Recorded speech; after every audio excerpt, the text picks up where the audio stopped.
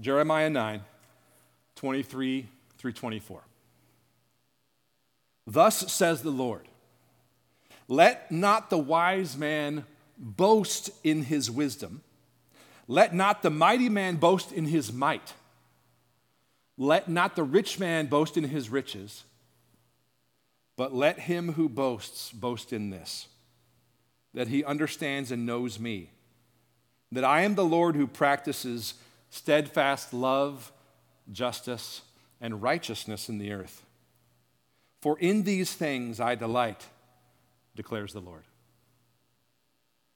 Lord God, we submit ourselves to the authority and to the sufficiency of your holy word in our lives, asking that your Spirit would open our eyes and soften our hearts. We ask that you would show us Jesus, that you would teach us the gospel, and that you would make us your people. For the sake of communicating the goodness and glory of your holy name, we pray. Amen. So, the year 2020, pretty crazy, huh? It's been a weird one. It's been a really weird one. It's been a really weird and frustrating and disruptive and weird and frustrating and disruptive and weird and frustrating. I'm just kidding. It's like we're stuck in a loop. I think a lot of us are feeling kind of like that. Like 2020 is already the longest year ever. And we're asking questions like, what was that? And what's next? And what was that? So after we've experienced the reverberations of coronavirus and cries of millions are dying, well, not exactly millions, and don't wear masks, actually do wear masks, and it spreads on surfaces, and just kidding. And after we've experienced together the flattening of the curve and quarantine and working from home and schooling from home and the tragic things like death of over 100,000 Americans, and then when you add in the killing of George Floyd and the resulting protests and Black Lives Matter and a renewed national focus on racism and riots and looting and some lawlessness, and then, of course, the resulting farce of childish power plays and political virtue signaling and calls to defund law enforcement. And do I even need to mention the total dumpster fire that is the news and our social media feeds? After all these things and feeling every emotion under the sun multiple times per day for about 3 months in a row, and feeling like we've been hit by a freight train, we're all wondering what to make of things. And I want to propose today that there are a couple really important questions we need to be asking that can make all the difference as to whether we are courageously prepared for an unknown future ahead. And those questions aren't, what was that? And what's next? The questions are, can I know God? And how can I know him? Can I know God? And how can I know him? Now, I recognize that these two questions may not seem at first glance, they may not seem like great follow-up questions for a world that feels like it's imploding. But contrary to our sinful human impulse to fix everything with worldly means and hashtags and new laws and different politicians, knowing God and being more keenly aware of his presence and having a greater understanding of his eternal character and nature, those are the best possible remedy, not only for your fears, but also, frankly, for this current cultural moment. Because, friends, seeing and savoring who God is resets the priorities of our hearts, and it lifts our heads to see beyond today, to recognize that God is real, that he is still on his throne, and that none of this surprises him, it's not beyond him, it doesn't worry him, and it doesn't throw off his purposes. In a cultural moment that's filled with fear and anxiety and worry and pain, who God is greater than what evil does. This is a lesson I hope we take away from this series about the attributes of God. Who he is greater than what evil does. What a great lesson for us right now. And today I want us to see three things from the scriptures about what we can know about God, about his knowability. And the first thing is this: if we are to know God, he must reveal himself to us. If we're to know him, he must reveal himself to us. You see, friends, because of our sin that obscures our ability to see reality, if we are to know God, he must reveal himself to us. According to the Apostle Paul in Romans, the first chapter, verses 18 through 23, our sin problem is such that God must reveal himself to us in order for us to know him. Jump in with me at Romans chapter 1, starting at verse 18. It says this, Apostle Paul speaking here. He says, "For the wrath of God," meaning the wrath of God against sin and evil, "for the wrath of God is revealed," which is in the passive, meaning that it carries a connotation of being acted upon by something or someone else, in this case, God. So in effect, think about this. Verse 18 begins like this, by saying, "For the wrath of God is being revealed in the world." Notice this, notice the trajectory here, from heaven, from God, against all ungodliness and unrighteousness of men, who by their unrighteousness, by their sin, they suppress, they press down, ignore, and hide the truth about God. So what Paul's saying here is that humanity, mankind, has a knowledge of God by nature, by design, from what we see around us. Also, Ecclesiastes 3 says that God has put eternity in the hearts of men. And the next verse makes this clear as well. So Paul's making the point that we suppress this knowledge of God that we see around us, that we have by design. We hide and we push down that knowledge because of our sin that keeps us from seeing God rightly. Look at verse 19. He says, "For what can be known about God," look at this here, "is plain to them." Why? Because God has shown it to them.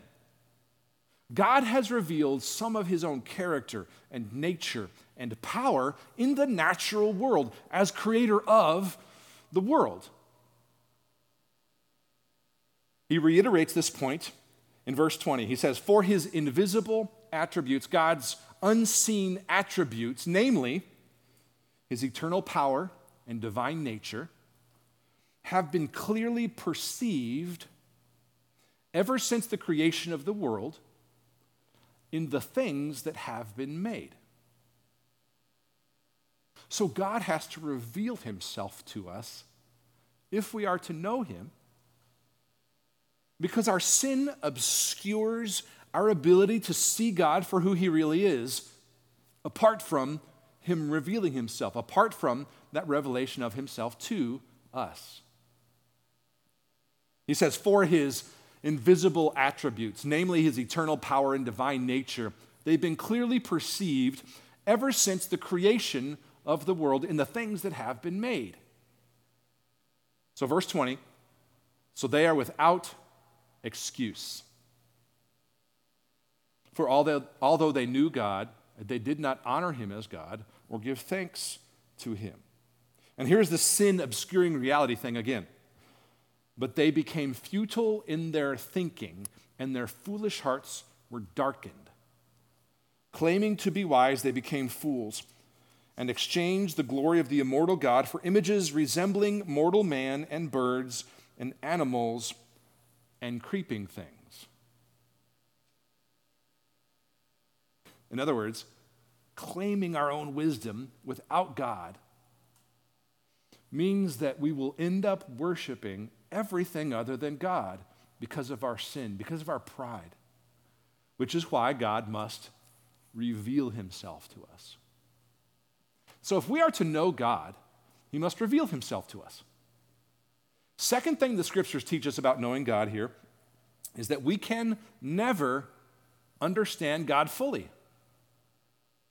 Now, at first this sounds a little bit like a bad thing, but it's actually an amazingly wonderful thing about God to say we can never understand him fully.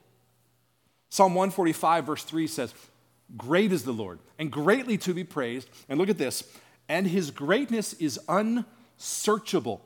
He's so great that you cannot search out the depths of his greatness.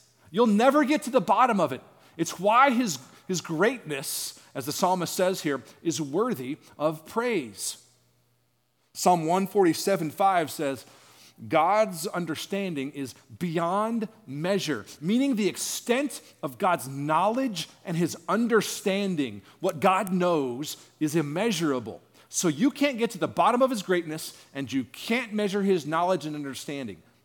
In other words, this is who he is in his essential character and nature. 1 Corinthians chapter 2, verses 10 to 12, Paul says, he's so great that no one comprehends the things of God except the Spirit of God. Like, only God can understand what he understands. In Romans 11, in verse 33, this is a conclusion to a long argument that Paul's been making about how awesome God's plan to save really is. Paul sings out in chapter 11, verse 33, he sings out in praise and says, "Oh, the depth of the riches and the wisdom and the knowledge of God. How unsearchable are his judgments and how inscrutable, how beyond us are his ways." Now, this truth that we cannot know God's character and nature fully, it sounds at first like a letdown. But think about it. It's actually a really wonderful truth about the greatness of God's essential character and nature. Just think about it. Is a being who can be fully comprehended and understood as powerful enough to create the world worthy of our worship? Only if he's God. Is a being that's not powerful enough to create the world or in the essential character and nature not perfect? Is that kind of being worthy of our worship? No. But not only that, this truth about not getting to the bottom fully of God, it means that contrary to how we often think about heaven, like you've heard people say, heaven, I mean, I don't want to sit around all day and just strum harps and sing about God, right? Like people complain about what heaven might be like in those ways.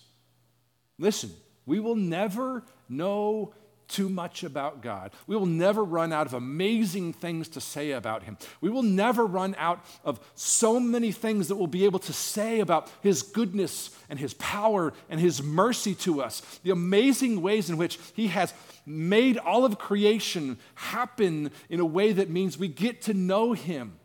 We'll never run out of things to say about him or get to the bottom of the truly mind-blowing truths about him. In other words, we will never, ever, from now to eternity, we'll never get tired of delighting in the ongoing discovery of his beauty and his excellencies and his immeasurable worth. God is infinite, and we will never know him fully. And yet, our partial understanding of him will be more than enough, more than satisfactory, because he's that good and there's always more to learn.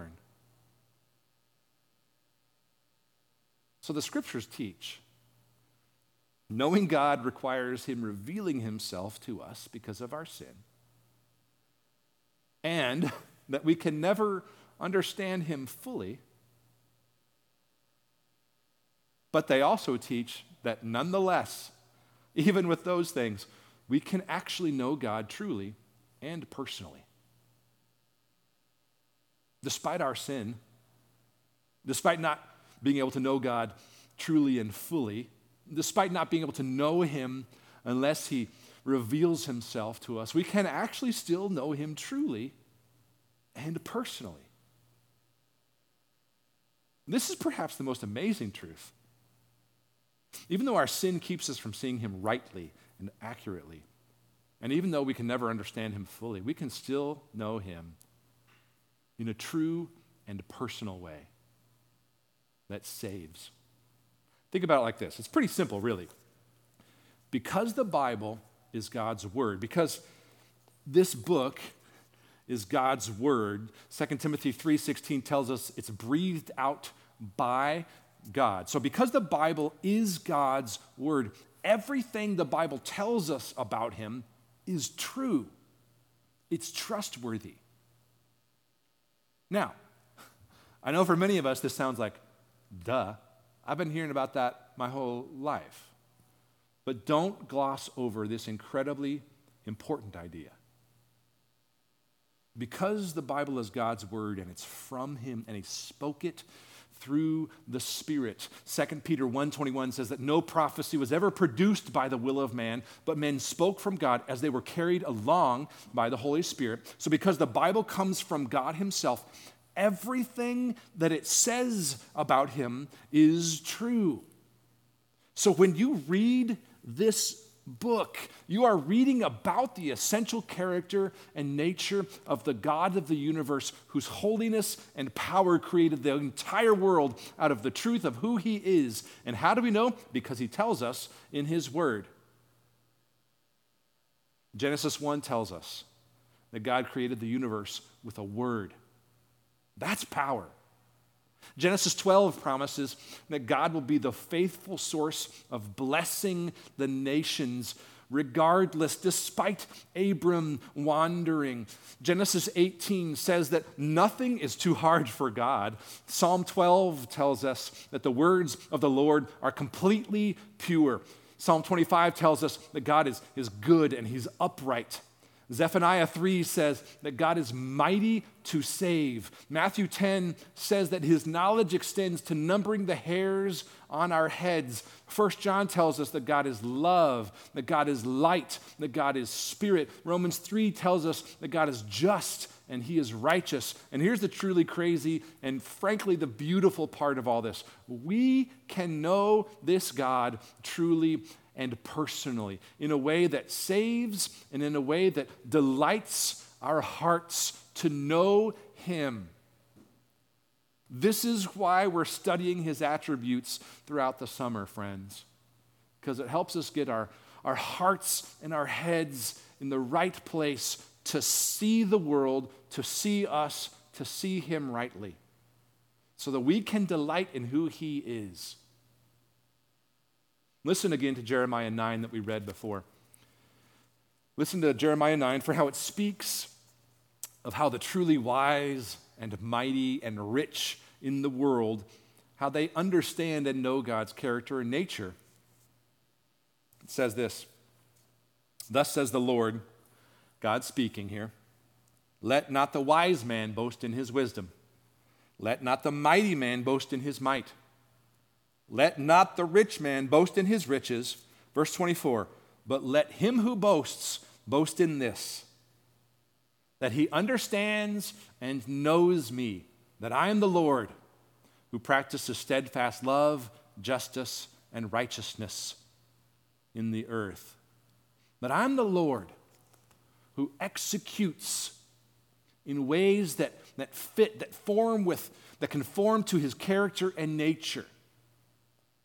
And he finishes up this passage by saying, "For in these things I delight, declares the Lord." After listing all these ways that the man who is mighty and rich and well-known and that has power delights in God, he ends up by saying, "I delight in these things too." Friends, here's why knowing God matters. The source of our joy and our delight and our sense of importance and worth and value, they do not come from us, and they are not measured by our ability or according to our possessions. Our source of joy and delight and our sense of importance and worth and value, they come from the simple fact, most fundamentally, friends, that we know God. So I want to leave you today with this very simple takeaway question. To what are you paying attention such that it keeps you from knowing God truly and personally in His Word?